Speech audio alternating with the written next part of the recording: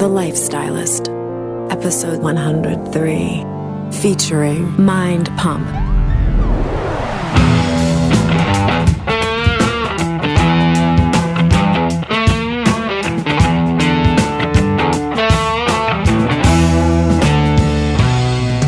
I'm Luke Story, a former celebrity fashion stylist and founder of School of Style. For the past 20 years, I've been relentlessly dedicated to my deepest passion, designing the ultimate lifestyle based on the most powerful principles of health and spirituality. The Life Stylist podcast is a show dedicated to sharing my discoveries and the experts behind them with you.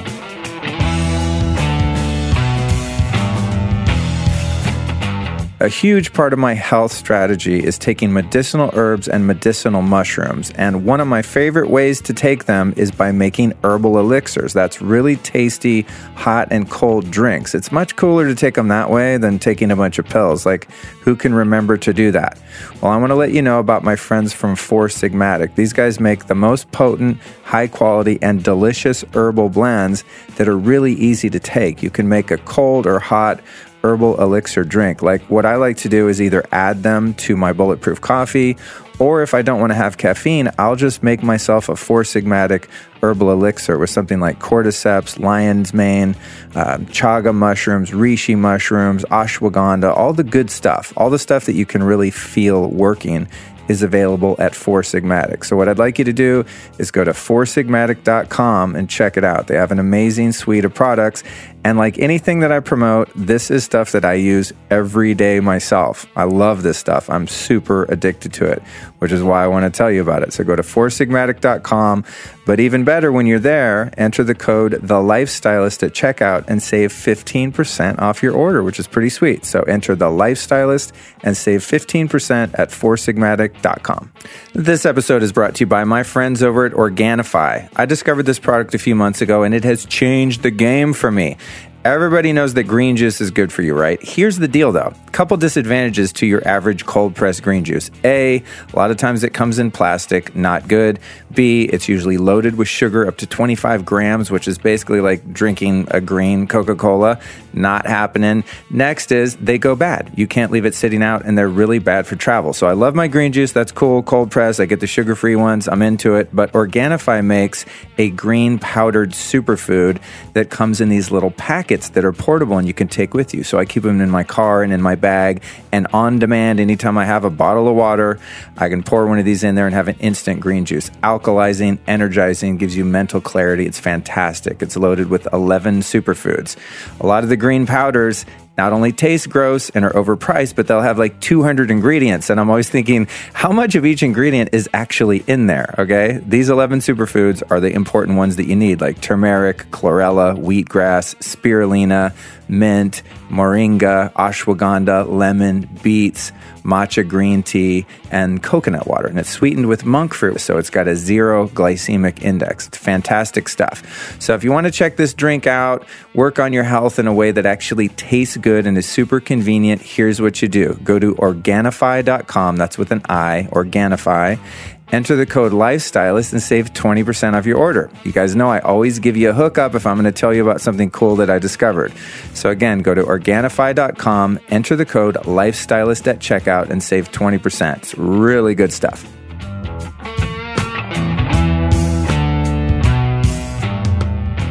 All right, you guys, I am pumped. I am juiced.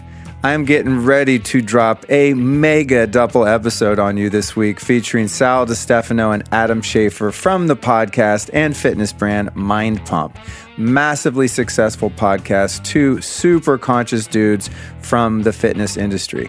MindPump's an online radio show / podcast that's been described as Howard Stern meets fitness. And I think of my show in that regard sometimes, like Howard Stern meets health and spirituality. Sometimes their show is super raw, sometimes it's shocking, but it's always entertaining and informative. It's a really great podcast about the world of fitness. But what they do that I really like, unlike some of the other ones, is they really debunk all of the myths within the industry.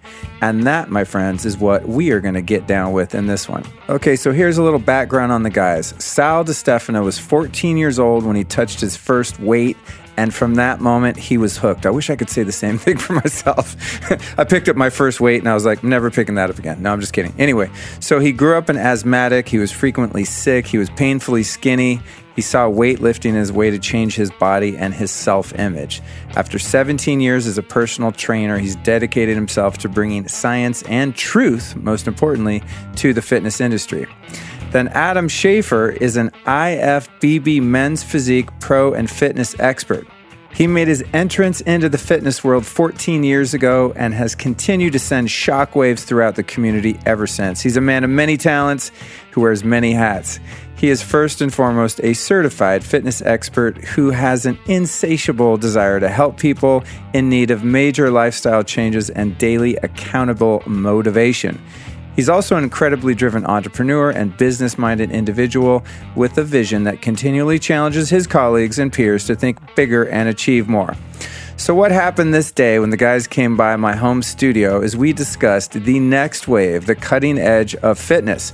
Now, you guys know if you listen to the show, fitness is something I struggle with a bit. I mean, I move, I do yoga, I hike, I swim, I even go to Story Fitness, my brother's spot, bust out some mobility, go through my phases of working out. But it's been something that's been difficult for me to really build into my daily program. And this show is about building the ultimate lifestyle. So I had a lot of questions about gym culture, fitness, and all of this stuff. So I got to ask them every single question I've ever wondered about bodybuilding, supplementation, all that stuff. So this is a really good one. If you're someone that's like me that wants to be more active and more fit and maybe even wants to get ripped, but lacks the knowledge or sort of the motivation to do so, this is going to be good for you. If you are someone who thinks you already know about working out, you already know about fitness and exercise and all this stuff, you are going to trip when these guys break it down because their combined wisdom is insane, the amount of information that we come up with.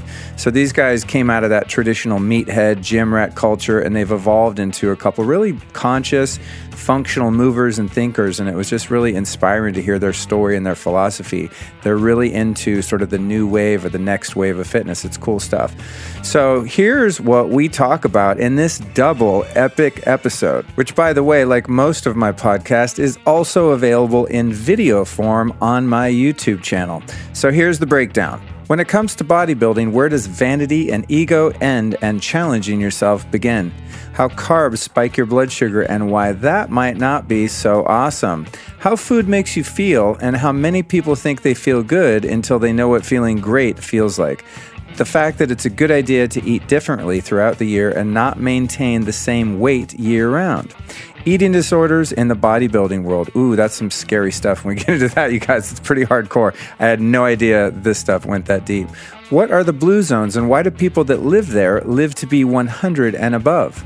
How to do the least amount of work that will elicit the most amount of change. And then we get into ice baths. Is inflammation good or bad for bodybuilding? The benefits of stressing the body with extreme temperatures. Overworking out. How much is too much? Turns out overtraining is really dangerous and also counterproductive. So you gym rats that like to hit it hard are gonna trip when you hear about that. Does sexual abstinence hurt or help performance? Then we pose the question on whether to ejaculate or not to ejaculate, purely based on physical performance goals, okay? This is not going to be an issue for you ladies in most cases. However, it's something guys need to know. The decline of testosterone over the last 4 generations of men and the number one most ignored secret in raising it. Dudes, you want to hear this, bro. Bro. This is a very bro episode. I'm into it. How functional medicine and bioidentical hormones can improve athletic performance. Then what about steroids, HGH, L-Glutamine, Creatine, DHEA, Amino Acids? Are you wasting your money on all of these supplements? You might just be in some cases. What are the best apps for tracking your health and fitness? Then they give us a little workout hack freebie called BFR, blood flow restriction, and the risks and benefits involved. The effectiveness of machines versus free weights, the importance of your range of motion, and how to do an in-home assessment. Then we get into some of the psychology, fat shaming versus fit shaming, and finally, why it's crucial not to confuse your body image with your self-image. So as you can see, we pull no punches in this episode. There is a ton of really valuable information provided. This is a content-rich episode, y'all.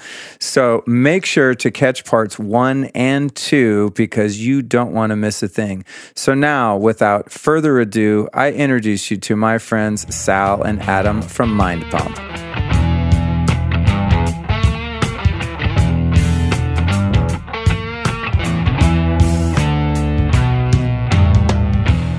All right, I got Sal and Adam here from MindPump. They just rolled in from the Bay Area. Showed up a little early from LAX, and I was getting all my stuff set up. We are now set up. We're live. We're recording. Thanks for joining me, you guys. Excellent. Which is surprising, you said, for LA, right? Nobody shows up on time over here? Dude, especially me. I mean, I've been working on this for a long time, but time is challenging for people here. It's a very laid-back lifestyle. Is that what it is? Yeah, well, when you go to some other countries, like Brazil, for example, if you're on time, people look at you like a jerk. That's actually true. So when I was a kid, what's wrong with you? I did judo when I was a kid, which is Japanese, right? And everything was very on time, punctual, like specific.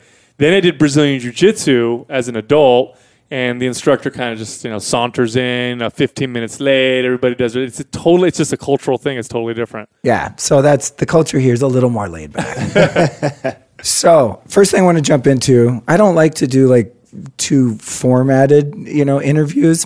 Perfect. But I haven't dove into the fitness piece that much on my show. I've been going a little over a year. I've had a couple episodes on it, which have been like more on the hippie side of fitness, where you guys are like fucking monsters, like tagging you down Instagram. I was like, I'm interviewing this beast today at 6:45. I mean, you guys are like legit, like bodybuilding workout guys, which is one of the reasons I wanted to have you on, because it's kind of a missing link here. It's like, yeah, cool.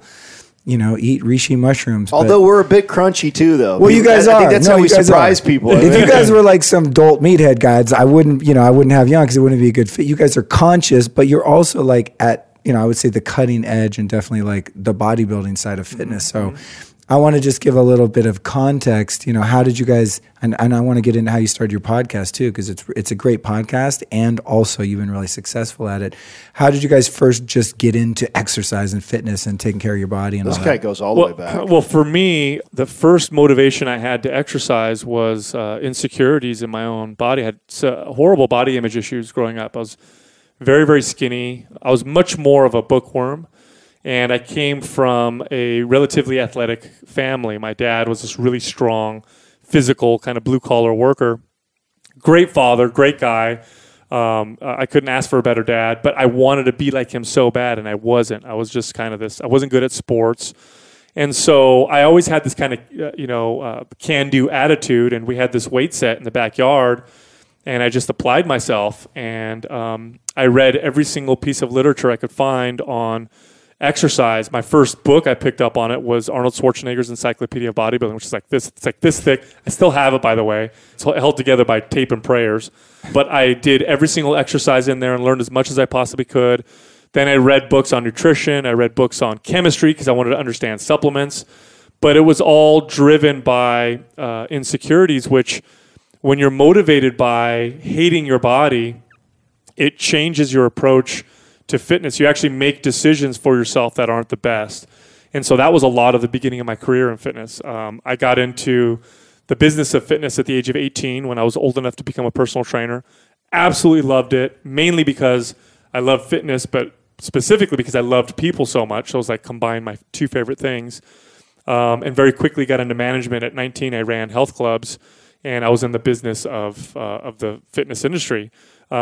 At 22, I started my own personal training studio, which quickly became a wellness facility.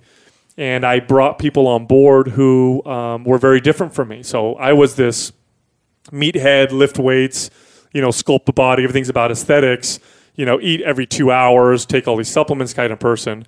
And I brought all these other people on board because I wanted different points of view, because I wanted a facility that would cater to lots of different people. And I was thinking from a business standpoint. And I brought a massage therapist on board who was about as esoteric as you could get. I mean, she was her office was crystals, and she was burning sage all the time, and she talked what I thought at the time very strange. And then I had this physical therapist that I brought on board who was also very much holistic with her approach. And because I respected them and their business, little by little, I kind of started listening to what they were saying when it came to health and wellness. Not fully adopting what they were saying, because I was still very much into the weights and that side of it, until I had my own kind of health crisis. And God, I don't know how long it's been now. Let's see, I'm 38. This is probably when I was 30 or 29. I've always had gut issues or issues with, sensitivities to food, but it hit me all at once. And I mean, looking back, I ignored all the signals that my body was telling me. And it was a culmination of all the damage I had done to my body. But my body retaliated, and it seemed like I was allergic to everything that I ate. And I lost 15 pounds, and all of a sudden I wasn't the strong guy anymore, and I felt terrible. And I finally sat down with these two young ladies, and I said, what can I do? And, I did food intolerance testing. And so that was a big leap for me. And I said, okay, I am sensitive to these types of foods. And then I started learning about meditation and mindfulness. I started learning about, different aspects of health and wellness. And as a side effect of that, which I talk about a lot now on our podcast, as a side effect of that, I looked better than I had ever looked before. And the irony of it was I wasn't even chasing it anymore. That's great, dude. It really is responsible for who I am now when it comes to fitness and wellness. And there's a quote that we say all the time on MindPump, but it was something that was just one of what we call a paradigm shattering moment for me, when it was I realized that you don't want to train and eat because you hate your body. Train and eat because you love your body. That's awesome, man. That directs you in the right way, and then the side effect of it is you actually start to look the way you want to look. And so that's been my path. Now I'm much more that person, A lot of this too has to do with, how many, probably thousands of people between the two of us that we've trained in our career. I think after a while you start going like, man, am I really helping these people out? Like if you actually break down like mathematically, like how many people's lives we were changing, it's like less than 20%. All these people paying me money, all these people training with me and kicking their ass inside the gym, and all of them going back to what they were like before. No one really changed life. There's exceptions to the rule, but for the most part, if I really ask myself like, how successful was I at what I was doing? And I have a very similar story as Sal. Driven by insecurities. I was the skinny kid growing up. That's hard to imagine. Those of you that are watching on Insta Live or Facebook Live, like it's funny, not to interrupt, but whenever I interview someone, I always do their research and stuff. I'm like, God, these guys are fucking huge. That must be so weird to like walk around and actually have muscles. Because I've always been like this same exact size since like high school. Wow. So it's hard for me to imagine you being like a scrawny kid. So I was 6'3", 145 pounds. So, wow. I used to have this. In fact, I remember in my office. Damn, bro, that's skinny. Because when I was like a full-on drug addict, I was 6'2", 135. Right. You were slightly bigger than right. Yeah. So I used to keep this picture inside my office. So just like Sal, I started at I was 19, going on 20 years old. A little bit different path. I didn't have any idea I was going to get into fitness. I wasn't as passionate about working out. I was driven by my insecurities, though. I was the skinny kid. I was 145 pounds and 6'3". And I was starting to work out. And I remember I was going to school at the time. And I remember seeing a personal trainer and thinking like, oh, that'd be a cool job to do while I go through my degree. And I started to kind of dive into it and research, okay, how does one become a personal trainer? And found out, okay, you get these national certifications and or you have a degree in the field. And at that time, I hadn't declared a major, and so I decided, okay, well, this is the direction I'm going to go. I'm going to get into kinesiology, which is the study of human movement, and I picked up a national certification. And I was in my second year of junior college, and I was near my hometown. I wasn't going anywhere fast. I was having a good time. I grew up in that same town, so all my friends were there, still partying on weekends. And I came from a very poor family, and I knew I didn't want that. And so I had a lot of ambition as a young kid, and I knew I had to get out of there. And I had a grandmother that lived in the Bay Area, and she lived all by herself in a 2-bedroom apartment. And I knew I could go live there and just knock out school. And I would have no distractions, no friends, no anything, which was hard for me. I was a popular kid. I had a lot of friends and I had a major social life. But I knew I was getting older and I didn't want to go down the same path as like my parents did. And I wanted more for my life. And so I took off to the Bay Area and started living with my grandmother, going to school. And I walked into this gym, the same gym that Sal ended up working for the company, 24 Hour Fitness. That's funny. My brother Cody, I just interviewed. That was his start too. Oh, really? Yeah. I mean, for sure, if you got involved 10, 15 plus years ago, 24 Hour Fitness, for those that don't know, was the largest fitness chain in the world. It was the first fitness chain ever to reach $1 billion. Wow, I didn't know that. Oh, yeah. They were for sure the most dominant fitness. They're still considered a pretty dominant fitness company, but back then they were just way ahead of everybody. And so I walked in to get a membership, and the manager walked over to me and said, "Hey, would you like a job?" And I said, "Oh, no, I'm just here to get a membership, and I'm going to school still. I don't have a degree or anything like that." And he said, "Oh, no, well, we send you through schooling here." And he says, "If you had time, could you come over here and we'll take this little test, and maybe you could do this?" And I'm like, "Okay, well, this sounds kind of cool. I kind of wanted to do a trainer thing anyways." Long story short, I absolutely fell in love with the job, and month over month, I was getting better and loving what I was doing. I never left the gym. I loved to work out. I loved people, and just it was a natural for it. And did it for many years. I worked for that company for 10 years. And like I was saying when I interrupted Sal, was that at one point in my career, I remember it dawned on me God, I consider myself really good at my job, and I can't even help half the people. Am I really helping these people? And a lot of that was because a lot of the bullshit that we have been fed, and it took me a long time to start to put that together, the business and the corrupt side of the industry. And when I started to realize that all this information that I've been passing down to my clients was tainted. It was information that was funded by supplement companies or a business that was trying to market something, and this was the information that I was feeding them. No wonder they weren't seeing the results that I wanted. And when I realized that, and like Sal was saying about working out because you love yourself, not because that, when I realized that people had to work on their relationship with themselves first, then their relationship with food, and then their relationship with exercise, and in that order. And until they did that, I was never going to really help them. Sure, I could get somebody shredded in 6 weeks by starving their body of calories, running their asses on treadmills, and lifting weights like crazy, but that would be short-lived. Right. And once I started to put that together, I think then I started to become a better trainer. But that was 10 years into my career. So I always, whenever we talk on the show, I always apologize to the people that I trained for the first 10 years because I was still piecing this all together. And we both worked for this company, and even though we worked for the same company, we never really saw each other. A couple times we ran into each other at big meetings, but I always had heard of Sal. People had told me all the time, "Oh, you got to meet this guy, Sal. You got to meet this guy, Sal. You guys are just like each other. You guys will just hit it off when you meet." And he was getting the same information, and we finally connected on Facebook one day, and we just started talking. And when we started talking back and forth and hearing each other's sharing very similar ideologies in fitness and what we saw was wrong, we said, "You know what? Let's get together. Let's meet. Let's talk in person." And at that time, he was working with who's our producer right now, Doug. They were in a partnership. They were building the first MAPS program. And then Justin, our other partner, our other host, him and I were in a partnership, and we were doing another fitness business that we were working together.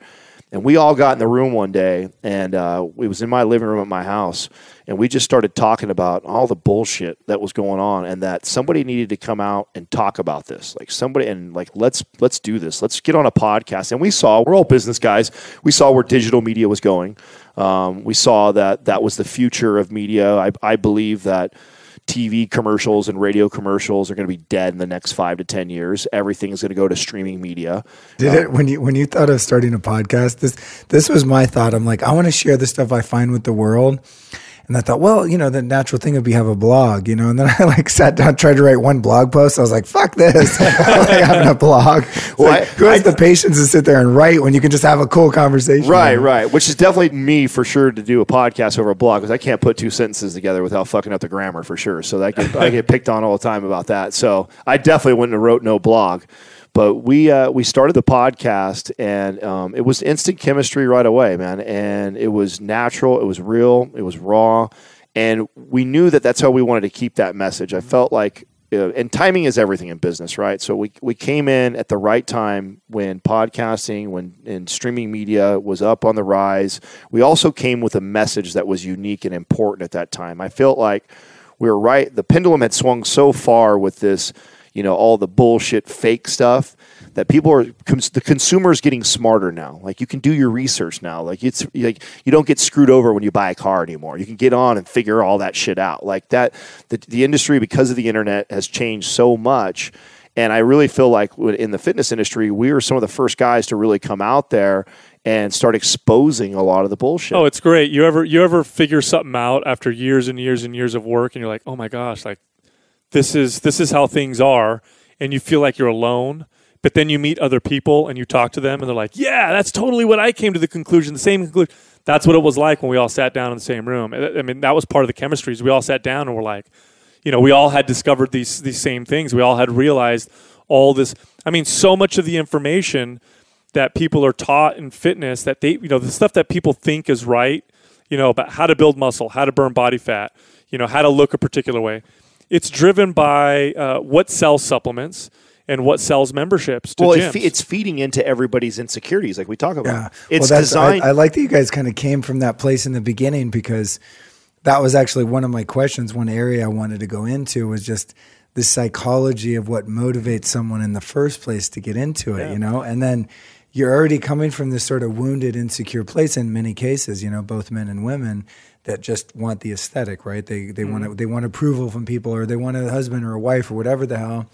And then you get caught in that like traditional sort of mainstream gym supplement paradigm, and you're in this matrix coming from a place that's already like weakened you psychologically, and then you're entering into something that is like a no-win fucking rigged game almost. You know what I mean? Because think about it this way. It's crazy. If you hate yourself and you're going in and you're like, I really hate my body, I'm going to go work out. The workout is a punishment. That's how we view it. And that's how they sell it. The popular workouts, the P90X programs and all this stuff that people will buy literally will sell you on how hard it kicks your ass. That's what they sell you on. That's why I don't do that stuff. Right. But that's what they sell you on, right? Come to our gym. It's the hardest workout you love. It's, we'll kick your ass. You're going to sweat so much. You'll get so sore. And people like that because they want to punish themselves. They want to punish themselves for looking the way they look, or for not working out, and I want to beat myself up. None of it is to make yourself feel better, and that's a losing battle. You will never be consistent if that's going to be your approach to fitness. Dude, man, I wish I would have invited my brother Cody over here. You guys would really hit it off. He's totally on the same page. How he got me into working out is I'd be like, oh man, my knee hurts. He's like, dude, you got to come over and do some hip mobility. I'm like, what? Hip mobility? He's like, that's why your knee's fucked up. That's why your ankles are pronated. That's why your big toes bent and you got corns. I'm like, what? I like it. He wasn't like, that's excellent. Oh, I'll give you abs, bro. He knows I don't care about that. I don't get laid anymore with abs or without abs. I figured that out a few years ago. It's just like, why work that hard? Just learn how to spit there's this game. Fine line, right? Because let's be honest. But if the goal is to like feel good and to have mobility and to have longevity, like I'm in. Then I don't want to be punished. So you're right. Let's take a moment for a little creative visualization, shall we? Now, unless you're driving a car, in which case do not do this exercise, let's close our eyes for just a moment. Ready? Now imagine that I, your host and friend Luke Story, am passing a small hat around the room, and it arrives in your hands, and when that hat hits your hands, you're going to remove from your pocket $2, $3, $4, $5, $10 and put it in the hat and pass the hat along. Eventually that hat's going to reach your old pal Luke again, and a few people will have contributed into the kitty, and I will then have some funds to not only continue this show, but to grow and improve it. Now, there's no hat in real life, so I'd like you to snap back out of that lovely trance that you've been in and go to lukestory.com/support, where you'll find 3 easy ways to help contribute a small pledge, a monetary pledge that is, to support the Life Stylist podcast. So go to lukestory.com/support and help to fund the show.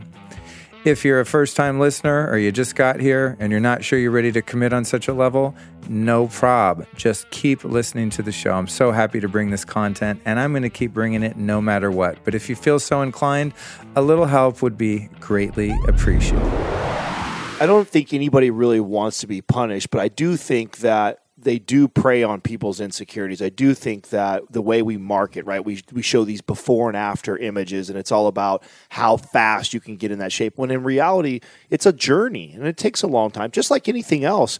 We try and explain to people, it's like learning a new subject, and you would not want to cram for all. If you learn a new language, okay, you wouldn't try and cram that in 2 weeks every single day. That would you just overload. You're not going to learn the language very well. You want to do it right and methodical, and training is the same way. And if your body's, talk about one of the most complex things that we could possibly find. We're still figuring shit out. There's so much about the human body that we don't know. And when you look at the way the industry has done it for so long, it's, they prey on the insecurities and they market that way. And it's tough when they actually use things like they take a doctor and they put together a study and then they back it up. And then it's like, okay, well, wait a second. This is tough for a consumer because here I see this guy in a lab coat and he has a study. Always the guy in the lab. Right. And it says and there's going to be a graph associated with it at some point. And all of it is just a ploy to market to people, to confuse the consumer into buying whatever it is that they're trying to get them to buy, when, the simpler way to look at it is, like I said, going back to the, working on the relationship with yourself, working on your relationship with food, and working on your relationship with exercise. I mean, how many times have you ever heard someone say, too, when they talk about a food, like, oh, I can't have that, it's going to make me fat. Oh, I can't eat that because it's going to make me this way. Like, no, don't think of food doesn't make you fat. That's not how that works. Learning to help people make those connections, like that's the psychological piece is everything. If you can't fix the psychological part, the weight loss part, that's going to be temporary. Sure, they might lose the 20 pounds because they suffered for 6 to 8 weeks to get to that point, but they're not going to keep that up. They never do. Those ones never keep that off until you fix what's going on in their head and you help connect those dots. So that's a process. It's not like just tell them. It's a practice. Yeah. It's a practice like anything. Like you approach it like a practice. It becomes a part of your being. We talk a lot about motivation and fitness. I actually wrote a post about this today on Instagram. Do you actually like to write? Do you write blog posts and stuff? I like to write. I'm a terrible writer in the sense that if you tell me to write something, it ain't going to happen. I have to feel like I'm going to write, and then I'll write 3 blogs in 15 minutes. Actually, yeah, I was looking on your Instagram. You do have some pretty extensive comments. Yeah. He writes really long stuff on Instagram. I tease him all the time about that. Yeah, there was like one little graphic caught my eye. I think it was on yours. It was about like pronated ankles. It's like back in your feet. That was on yours? Yeah, the pronated ankle. Yeah, I was like, shit, I gotta talk to these guys. Yeah. You get into weird stuff like that, and it's like, you go, okay, yeah, they know it. There's more to this than building muscles. So I want to dig into... I'm like a huge myth buster. Like, excellent. I don't like being fucking lied to. And I'm very like anti-establishment when it comes to people getting hurt and wasting their money and wasting their time on stuff. So, imagine the possibilities of all the different conspiracies that we could cover. But I discovered some things just in learning about health and to a degree in fitness that I still think a lot of people are very behind on, because I'll do something like drink a bulletproof coffee and someone will go, oh, what's that? Or I mention it and I go, oh yeah, it's got, grass-fed butter or ghee in it. And they're like, oh God, you're going to get fat. I'm like, you still haven't heard that fat doesn't make you fat? There's like these fundamental sort of myths that I think a lot of people, including probably a few of my listeners, still don't get. So let's start out with some of the most common weight loss myths, like the calorie myth and, fat versus sugar and glucose versus ketones and that whole piece. Because I think for a lot of people, the weight loss thing is very confusing because they go to the gym and work their ass off with a qualified trainer and they're eating right. They're just having a big fruit smoothie for breakfast, and they're having 150 grams of sugar in that banana strawberry smoothie and then wondering why they don't lose weight. There's that kind of stuff. So speak to some of that. Well, I'll tell you the big myths out there. So here's a very clear one. This is because when you talk about diet, it gets very individual, and we'll get into that, that particular subject. But here's a very clear one. Eat small meals throughout the day because it speeds up your metabolism. This is a very, very easy myth. It's false. It actually doesn't speed up your metabolism, does nothing to your metabolism to eat throughout, 6 meals. Did Frito-Lay's invent that? No, actually, the supplement industry did. Because how hard is it to eat 6 meals in one day? Who the hell is going to prepare 6 meals? So the guys that make the protein bars. That's right. So that's how it got promoted. And they based it on some science. They said, there's a thermic effect when you eat, which is true. So if you have, a bunch of small thermic effects all day long, you effectively speed up your metabolism, which is false. The thermic effect matches the meal that you eat. In other words, 3 large meals is going to give you 3 large thermic effects. 6 small meals is going to give you 6 small thermic effects. At the end of the day, the thermic effect is the same. But we are seeing now science showing that there may be some potential negatives to eating super frequently throughout the day.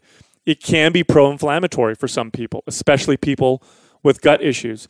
It can cause your body to become less efficient in the way it uses protein, which is important because protein can be used for repair and rebuilding, or it can be turned into energy. Well, if you feed your body protein all the time throughout the entire day, more of it's going to be used for energy and less of it's going to be used for repair. It's also a pain in the ass to eat so many small meals throughout the day. It's difficult for people to stay consistent with that. And they are finding people who eat less frequently, like when we fast, that people actually in fact do better. So that's a very, very easy myth to tackle. Now, you talked about the difference between fats and carbohydrates and sugars and ketones. And yes, in fact, many people operate much, much better on a diet that is much higher in fat and much lower in carbohydrates. A lot of people do. But what's interesting about that is there's this individual variance that we're starting to discover now that is really, really fascinating. Rob Wolf wrote a book, Wired to Eat, and he talks about this in his book, Wired to Eat. They'll put these continuous glucose monitors on people, and they will measure their glucose response or their insulin response to particular types of food.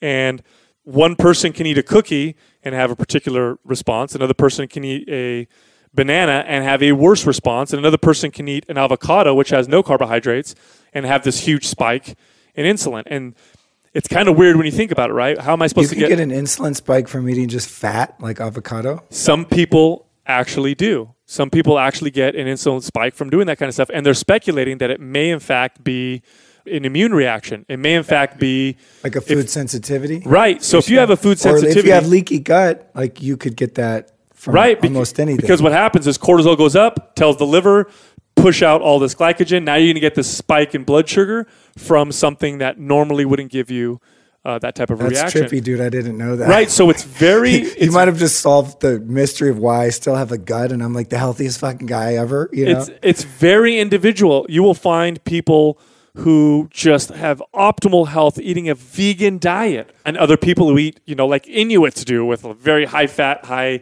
meat content and do exceptionally well. So the individual variance with food is so dramatic. And there are general rules, of course. You can't eat more calories than you're burning. If you do, you tend to gain body fat. You don't want to eat lots of processed foods. Processed foods, for the most part, are not great for most people. So the calorie in, calorie out thing you think is valid?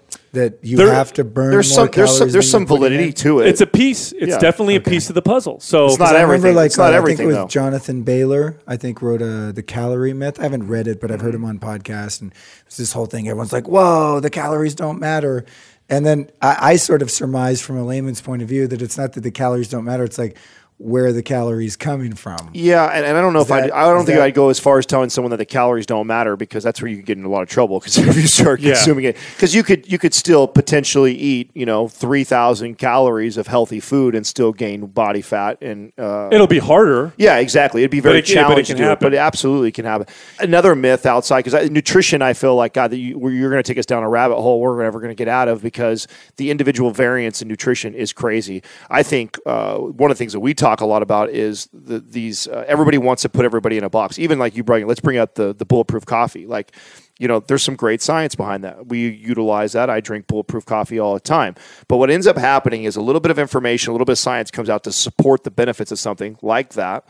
And then all of a sudden there becomes a camp. And then it becomes like this is better, or this is what everybody is doing. It's like, well, that's a tool. That's something that's great to utilize, and that it has its benefits, but it's nothing revolutionary. It's nothing that's going to actually help everybody. It may work really well with you, it may work really well with me, it may not work so well with him. And I think that when it comes to nutrition is realizing that everyone is so unique and different, and circling back to the whole relationship with food and trying to teach people how to connect the dots with how their body responds. So, for example, something I do, like when I used to coach clients, I would tell you, what I want you to do is, Luke, I want you to eat how you normally eat. Don't change anything for me. Just because I'm coaching you and I'm watching, don't try to impress me. Eat how you eat every single day for the next week. And then what I want to do after that week goes by, then I want to talk about, so I'm going to look at some things. And there's some general rules that I pay attention to, because most people do overconsume sugar. A lot of people miss their fiber targets. Some people miss their protein intake. Some people aren't getting enough healthy fats. So I'll normally pick one thing that we're going to address that I see that you're lacking or getting too much or not enough of something, and say, okay, Luke, what we're going to do is I notice that you don't get enough fiber. So we're going to take your fiber up a notch, and I'll recommend a couple foods in your diet, and that's all we're going to change. And then I want you to talk to me about your stool, your energy, your sleep, your libido, and I'm going to start helping you connect the dots to when you eat that way, how it makes you feel. And that right there is going to do so much more for you than telling you like, oh, this diet or this thing's working better for you. Let's talk about you, and let's talk about these things that you might be lacking or missing in your diet. Let's put it in there, and then let's try and figure out how your body responds when you do that, or take it away, which is also why I'm a big fan of like somebody who has a lot of issues. So if you got a lot of issues you're trying to figure out, going on, whether it be, gut issues or headaches or, fatigue, whatever it may be. I love putting somebody on like an elimination diet where I eliminate everything for 30 days and then we slowly start to introduce foods. Right. And you start to reintroduce things and you say, okay, well, we haven't had any sugars and things like that for X amount of time. So now let's introduce that and let's talk about how your body feels. Oh, we haven't had any of these type of carbohydrates. Let's introduce that. Let's talk about how your body feels. Because there's such an individual variance, trying to help people, teach them what their body may be lacking, and then when they put that in their diet, how they feel. That to me, once you start to put that together, because it's crazy how many people think they feel good and they just don't know what great feels like. Like, I don't know how many clients I've asked, like, how's your diet? Oh, it's great. I feel great. Okay, you do. Well, let's see what you're eating. I look at their eating. I'm like, fucking A, there's no way this person feels good. Like you or how many times you ask someone, how's your digestion? Like, I got great digestion. Like, okay, well, let's talk about how often are you constipated? 3 days a week. Okay, well, that's your digestion's not good then. Right, that's not normal. Yeah, that's not normal. Yeah. It's really the evolutionary piece is missing in when we start to recommend how people eat. And what I mean by that is, if you look at human evolution, there were times when we were eating just vegetables and roots and tubers and nuts and seeds. Guaranteed there were times when all we could eat were the things that we hunted. Guaranteed there were times we ate lots of fruit. I mean, starvation killed humans all the time, and so we ate what was around us, and we evolved around those things. And so the variance is dramatic, and it's probably a good idea to eat differently, throughout the year. It's probably not a good idea to stay the same way all the time. The body seems to work really well with some of that variety. It doesn't have to be this wide, crazy variety, but sometimes I'm keto-ish. I eat in that direction, higher fat, lower carbohydrate. It works great for me. But I do inject vegan days, which are typically more carbohydrate based. I notice that they feel good for my body. That when I go back to my keto type diet, I feel like a boost from it.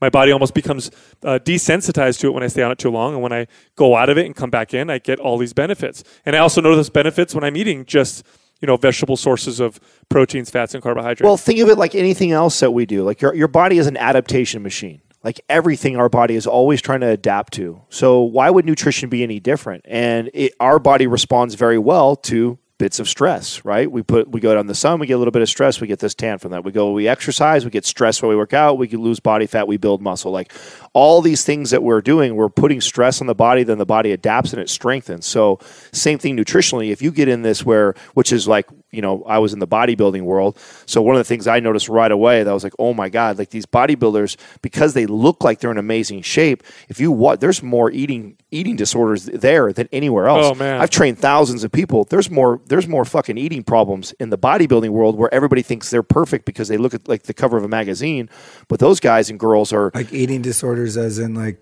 bulimia and everything. Oh my God. Everything. Wow, I never thought about bulimia, that. Anorexia, you have they'll eat orthorexia. Yeah, everything. You name it. There is more eating disorders in the bodybuilding community than there is in all the clients that I've ever trained. Wow. It's that crazy. Have you guys, I just found out about this idea of orthorexia a couple of years ago, and when I first kind of heard a couple definitions of it, I was like, oh shit. When you guys have gotten into health and stuff, have you ever realize that the pendulum swung a little too far? Absolutely. You're too obsessed about gluten and Absolutely. this and that. 100%. When you I've had to almost like loosen up a little bit and find a middle ground, because there's definitely shit I'm very sensitive to that will wreck me. It inflames me. It's just never good.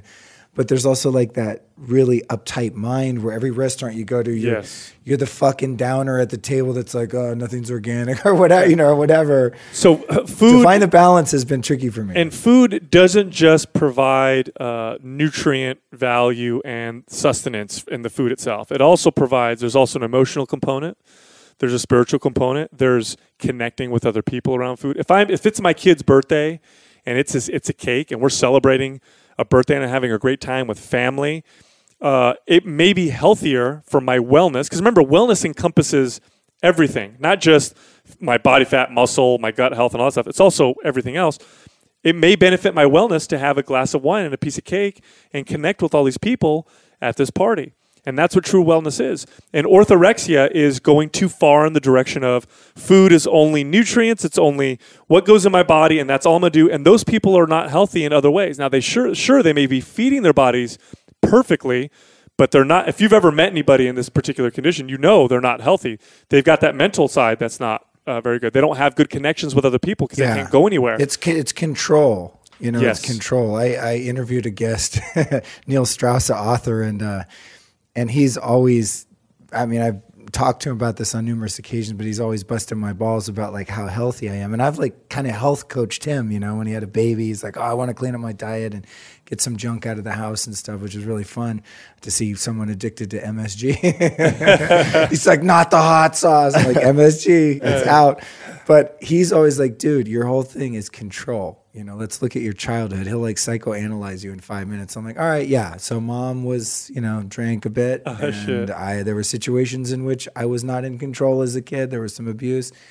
And then you can see how that correlates in life. So now it's like, I don't eat this. I do eat that. I don't do this. It's like I've had to really sometimes let go of practices just to surrender the control and not be fucking neurotic. And then I might come back to and be like, yeah, you know what? I actually don't want to eat gluten. Not out of control, but just because it really does have a negative effect on me. Exactly. But at the same time, man, every once in a while, I'm like, yo, pass me those Oreos. I go to town, and I know it's not optimal, but you're right. It's like, it's that frame of mind, right? So if you're enjoying, I love you said, like, have a glass of wine and a cake and you're with your family, like the love that you're experiencing and the good vibes that you're experiencing are probably better for you. Absolutely. And override the possible, the glyphosate that's in your red wine or whatever. Look, the best studies, the ones I like to reference. Gut and the brain are connected, man. We know this now. And the soul. The best studies that I like to reference are the ones that are done on the world's blue zones. Blue zones are places in the world where people live, where there's a disproportionate amount of people that live to 100 or more compared to the rest of the world. And they've identified blue zones have anything to do with the China study? Is there a correlation? No, it's different. Okay. So like Okinawa, is a place. Sardinia is another blue zone. There's, I think, the Seventh-day Adventists in Loma Linda, California. They qualify. These are people that just live. What are those guys eating? They just, I'll tell you what so when they did this study, they thought they would find a silver bullet. Like, oh, crap, here's all these areas in the world where people are living a long time. For sure, we're going to identify like some silver bullets, like these people. Because then when these people move out of these blue zones and then they live like the cultures that they, that they're the new cultures, whatever, they no longer live longer. So it's not a genetic thing. So they ruled that out. So it had to be their lifestyle. And really what they found was there wasn't any silver bullets. And some of the stuff that they found that they all had in common were things that you wouldn't normally think of. All of these areas had great social connections, great communities. People had a purpose. That was the number one thing that they all had in common, where people who are 80 and 90 and 100 years old, they had lots of friends and they'd go do these, there's like a fisherman. I read the story about this fisherman in Sardinia who was 102 and he'd meet up with his friends every morning and they'd go on the fishing boat and they'd go out and they'd go fishing. They'd come in and they'd go up in the hills and they'd pick some berries and then they'd have wine together, and their diets were definitely healthy. Nobody overate. The foods were, like you would expect, but some cultures ate more meat. Other cultures ate more vegan. These cultures over here had more dairy. These cultures over here had less dairy. This culture had more wine. This culture had more tea. But the one thing that everybody really had in common were those social connections. It is very important. It's one of the reasons why they speculate that people who are religious tend to live longer, or spiritual tend to live longer. People who are married, believe it or not, tend to live longer, and they think That it's makes people who no have sense. pets. No, I'm just kidding. It makes perfect sense. People who have pets tend to live longer, and that's part of wellness. So if you approach nutrition like this, I have to be this way, and even if it's perfect from a nutritional standpoint, you're not really healthy. You're actually. That's funny. My listeners right now are like, Luke's getting schooled. Like on the show so much, I'm like, eat this, don't eat that. Like we sound like that too, though, a lot of times. And sometimes people sound like we can sound that way too, which we always got to come. I think we always end up backpedaling and reminding people that it is. It's always about your relationship with food and yourself. I mean, just if you keep going back to that, and you don't want to have this poor relationship with exercise, poor relationship with yourself or with food, Another thing that I think is completely abused in the fitness industry, we talk about, and I think it's growing, it's getting worse right now, is beast mode, no days off, crush it, kill it. That was one of my topics, overtraining. Right. Yeah, like this mentality. I've never had to worry about that myself. I mean, okay, now here's something I say on the show a lot. So actually, though, you know what? I haven't overtrained, but I've done movements and worked with weights that my joints were not ready to do. Well, I've injured myself a lot. Here's what I say. Not like training 7 days a week, But that's overtraining. Right. Okay. That's another overtraining. definition. You're doing more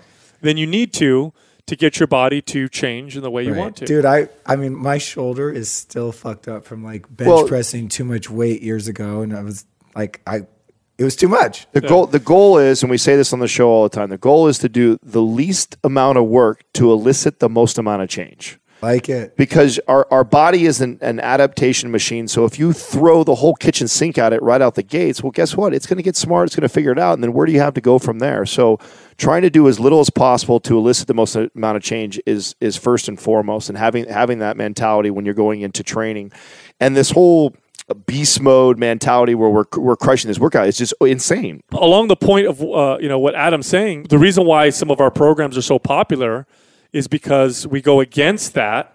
People do our programs and then they're blown away by the results. Like, I'm not hammering myself. I'm not sore for 5 days in a row, but I'm stronger. I've gained 10 pounds of muscle. I'm leaner. It feels effortless compared to what I was doing before, and I feel good. I think people have this misconception that workouts need to suck, that they need to feel terrible. Well, they also think that the soreness translates into a good workout, and actually soreness is more of an indicator of you overtraining. So a lot of people connect that being sore that I had a really good workout, and it's like, no, that's not necessarily true. You don't want to be super sore. Dude, I used to date a girl who would be like, we would go work out and she'd be super pissed the next day if she wasn't sore. She's like, we wasted our time. And I'd be like, well, we worked out hard. It's like, I'm not sore. You actually shouldn't be sore. I want to feel, I got a question on that. I don't want to forget. It's in my notes, but I don't want to forget it. It has to do with ice baths. And I don't know if you guys even know the answer. Yes. It's pretty random.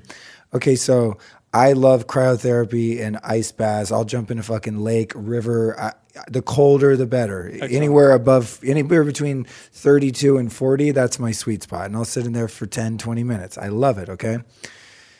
So one thing that I really dig is doing an ice bath right after I work out. So I go to Story Fitness, my brother's spot, and we'll do like high intensity, 20-minute kind of thing with compensation at the end, mobility in the beginning. Really good, like I think you guys would approve, like holistic, good workouts, but hard.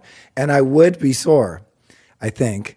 But I go do an ice bath and I'm never sore. Mm-hmm. And I'll go work out with people that work out more than me. Like, my legs from all those fucking kettlebell squats yesterday. I'm like, I didn't get it. And then I heard Rhonda Patrick talking about inflammation.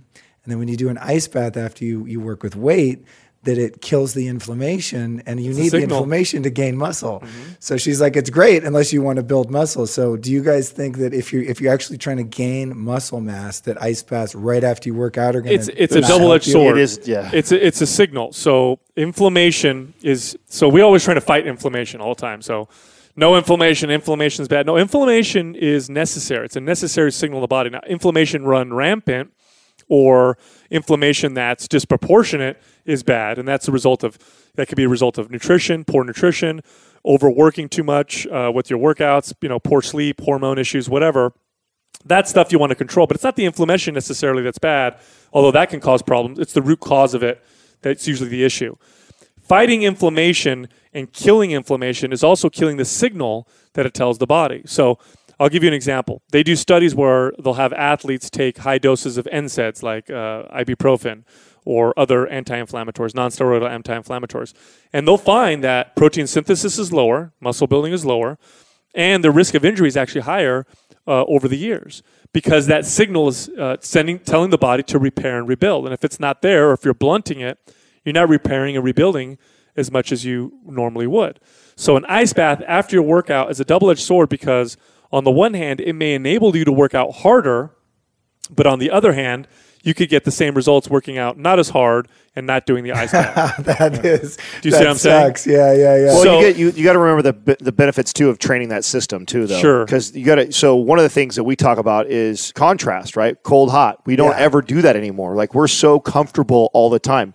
Back to what I said. Jam, dude. You saw my infrared Right, sauna. right. Back to what I said Infrared sauna, earlier. Ice bath. Come back, take another sauna. Right. You know, back to what I was talking about earlier is we get so comfortable and we don't realize that stress is good for the body, right? So learning to stress the different systems in the body, and that's one of them, is being able this hot cold contrast is extremely good for your system.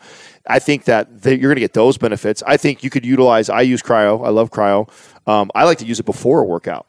So talk about you get a nice little endorphin rush before you go get a lift in, go get your cryo, and then go do a nice lift, and then you can still get the benefits because you're sending that signal. You're not dampening you're not bringing the inflammation down. You let the body take its natural course and rebuild and repair after that. So that's interesting. I could do an ice bath before my workout, or completely separate. Like, so, Right. I mean, you got to remember. So then we had this question not too long ago. Someone asked this, right? And it depends on who I'm talking to. Now, if I'm talking to an athlete, where you're going to have to perform on 2 days later again, right? You got, like NBA, right? They're traveling, they're playing a game like every 3 days or whatever like that they're playing. So yeah, you bet their ass, they're cryo, they're icing afterwards.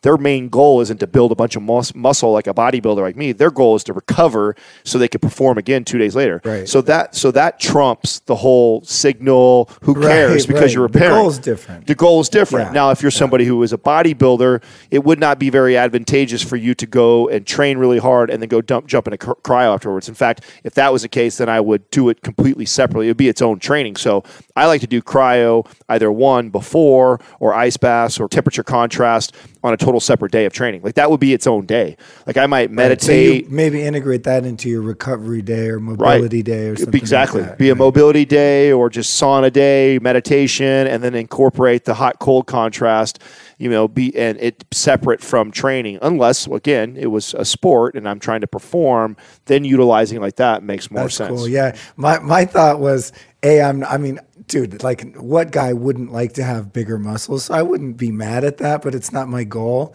So when I found that out, that I might be like, stymieing the muscle growth, and I was like, that kind of sucks, because I am working out really hard. I wouldn't mind looking better or just feeling stronger. And but then I thought, you know what? But then I come in the next day and I can crush another workout because I'm not sore. Like, I'm totally recovered when everyone else is whining about the day before. Right. So that was my benefit to cost ratio analysis. I was like, well, at least I can come in, a good 3 or 4 solid days and do some high intensity stuff and not be dying. You got to think, what is the result you're looking for? What is the goal? Is your goal to be able to work out more? Or is your goal to see some kind of change in your body and your performance? And that's what you have to weigh out. If you're, like Adam's talking about, the athlete that is just always tiptoeing on the line of overtraining, they need to be able to play their games and train on a regular basis, then it makes sense for them to do it all the time. If your goal is to have your body to change, it may not be beneficial to do it so often. You just made me think of something. So speaking of an athlete, say like a boxer, someone who's like a high performance professional athlete. And I remember when I was a kid, there was these things where I don't know if it was a myth or not. That's what I want to find out, is a boxer's trainer would make sure they didn't have sex. Like, you weren't allowed to bust. Do you remember that? Yeah. Do you think there's any truth to that you diminish testosterone or strength? In the short term. Yeah? In the short term, if a man abstains... I mean, if you were going to fucking, an MMA fight or something, like the fight of your life, would you rub one out the night before? So there's no studies showing whether or not it's beneficial or if it takes away from performance. So there are no studies. Okay. But there are studies that show that if a man who is normally sexually active abstains from ejaculation for a short period of time, the first thing he'll notice is a rise or a spike in testosterone. Now, if he continues to abstain, testosterone levels actually start to drop. And this the body adapts. Like this is evolutionary. This is evolutionary. We evolved this way, right? I'm not getting laid. Nature like weeding out the guys that can't get laid from procreating. Well, I think at first it's trying to get you laid, right? It's giving you a stronger signal, and then it's like. But if you don't take advantage of it, nature's like, all right, we're cutting you off. Yeah, that's right. So work on your game, bro. Yeah. But that's in the short term, right? In the long term, it's probably not a good idea. That's called the curse of the chump caveman. Yeah, but I don't know about you, but if I'm not having sex for a month before my fight, I'm probably going to be very aggressive in the ring. You know what I'm saying? I'm going to jump in there and be like, I haven't gotten laid. Yeah, I had buddies that did it before football and stuff like that. It was a common thing for sure. And I think really that's one of those things, again, there's going to be an individual variance, right? Yeah. Like maybe some guys, because they haven't had sex and they're all wound up, they take their aggression out on the field. Maybe other guys like me, I'm going to be all flustered because I haven't had sex in a month. You know what I'm saying? And I'm going to be a wreck. Think straight. Right. So I think that's one of those things where there's going to be individual variances. There is no studies that prove. Well, as I've gotten older, I noticed that, and this pisses women off that I date, but I generally feel just emotionally, mentally, physically better when I don't have sex a lot. Right. You know, I'm just like, I bring it better. My career, productivity, focus, I'm just like happier. Now, that said, I would be unhappy if it never happened. But I just think as we age, we like quality over quantity. Yeah, I guess so. But yeah. I've definitely noticed like it sort of diminishes my energy and stuff like that. You know, so I'm always wondering, is there anything to that? And actually, you reminded me of something. I interviewed John Gray, the author of Men Are From Mars, Women Are From Venus, and he's an expert on hormones. Yeah, I interviewed him twice. Old school book. Brilliant guy, man. Brilliant guy. Really fun. Really cool guy. But his whole work is really based on hormones, and he was saying that similar to what you said, Sal, where he basically recommends kind of edging. I mean, he doesn't call it that, but he's like, the best thing you can do to keep your testosterone high is to be sexual and be active and be aroused, but don't ejaculate. And if you're going to ejaculate, on average about once a week is good. Okay. And then you never, and this, he generalized it for most men, regardless of age pretty much. And it was interesting. He said, yeah, you should not totally not have sex, because he was celibate for, I believe he said 10 years when he was studying to be a monk in India and shit. Literally like did not check off, did not get laid in that long. Yeah. And it wasn't healthy. He said, no, you've got to like circulate that energy. I don't know if I could have a bunch of sex and not orgasm all week. I feel it's tough. I feel like I would not worth the testosterone boost. You know what I'm saying? Like you could double my testosterone. I'll be like, I'm cool with half the testosterone. Yeah. I need to finish this. You know what I'm saying? So I don't know. Like a lot of this stuff, I'm sure it's so individual. At the end, one thing that I do know though, for fucking sure, dude, because I've asked a lot of guys. I want to see what your guys' take on this. And this show's not X-rated, but at times R-rated. That's fine. In terms of like to ejaculate or to not ejaculate, in my life, it depends a lot on the premise, meaning that if there's a partner involved, it's much better for me just psychologically, much less draining energetically. If there's pornography involved, it's really bad. It's bad stuff. And so I don't have anything against pornography morally, but it is not good for me. It's like toxic. Well, there's studies right now. We talk about this on the show. There's studies that are showing that. I mean, we did a whole episode on the decline of the modern man, right? Yeah. The testosterone of the modern man. Okay. Because of how available pornography now is for young boys. You have boys now in their teens and early 20s that are having erectile dysfunction. And it's because you're getting this overstimulation. I mean, I know we're all in our late 30s, early 40s, and man, it was a big deal to get a magazine cut out. Playboy magazine. Yeah, that was gold. I could trade a porn magazine for a bike when I was a kid. I mean, it was valuable. That's how hard it was to get. As a kid, now you get onto YouTube. That's crazy. Within 2 minutes, you just overstimulated by it. And then think about that as a 15, 16, 17-year-old boy who's mostly masturbating, probably not having a lot of sex, and then he gets out in the real world and then he has sex with his first girlfriend at 17 or 19 or whatever when he loses his virginity, and it's nothing like what he's been jerking off to for the last 6 years. Right. And think of how weird that has to be and how challenging that has to be for a young male who's been masturbating to this pornography like that. So yeah, there's definitely. Thank God they didn't have iPhones when I was a kid. Right. Oh, I never would have left the house. Would have had the truancy officers like chasing me.